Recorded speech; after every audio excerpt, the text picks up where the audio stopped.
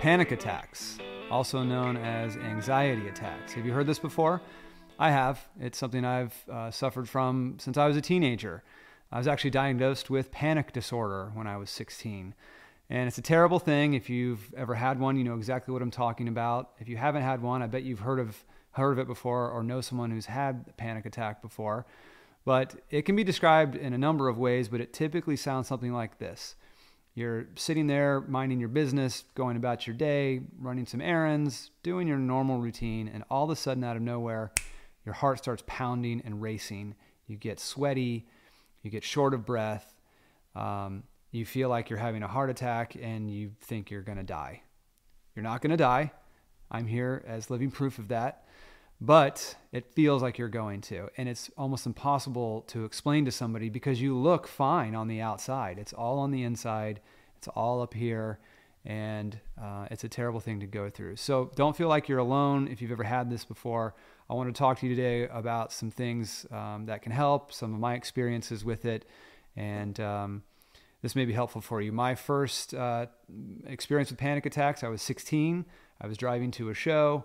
I'm a musician. And I was driving on the interstate going to the club, and all of a sudden, just what I described happened. My heart started pounding. I was short of breath. My heart was racing like I was sprinting. I couldn't breathe. I was sweaty, and I thought I was dying. I thought I was having a heart attack on the middle of the interstate. So I pulled over, and I just kind of sat there and just let it happen. And it probably lasted 5 or 10 minutes, and then it went away.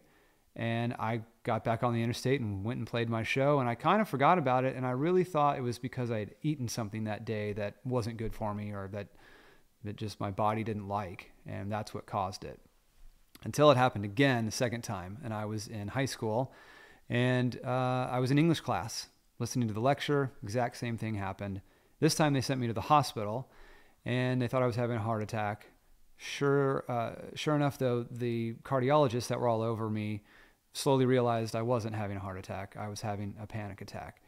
So I've got some notes here that I think may be helpful for anybody who's suffering from these. Now that you kind of know what a panic attack is, and a couple of stories from me and how it's happened that you may be able to relate to, I think it's important to know some things that can stop them and some remedies that you may be unaware of. Going to therapy was the biggest thing for me, going to see an individual counselor that dealt with anxiety, and then group therapy was another thing I went to, which was really helpful because it showed me that I wasn't alone, and there were lots of people that had panic attacks. Another thing that helped was medication for a little while that was prescribed by a doctor, and going to individual therapy and talking to someone one-on-one. That was really helpful as well. Here are some things that I've also learned, some tips and tricks that can help stop a panic attack if you're having one or if you feel like you're about to have one. Number one, limit your caffeine intake. When I first started having them as a teenager, that's the first thing the doctors asked me: how much caffeine do you drink? And I was drinking a lot of Coca-Cola. I was drinking coffee. They had me cut all that out, and that significantly lowered my anxiety levels. Second thing, I could go outside and make myself really cold. And it sounds kind of funny, but if you get really cold, you're not thinking about panic anymore. You're thinking about how cold you are.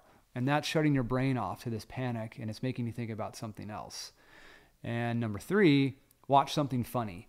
If it's in the middle of the night, I can turn on Netflix and I can put on a comedy show or a stand-up comedian, and I'm laughing, and I'm now thinking about that and not thinking about the panic attack. Panic attack comes from stored up stress, and it's your brain telling you it's time to panic. Something's wrong, when really nothing is wrong. Anxiety and stress can build up even if you don't really have an anxious life or a stressful life over days, months, even years, and then your body can't hold on to it anymore, and it comes out, and that's what a panic attack is. Your body just can't hold on to it anymore.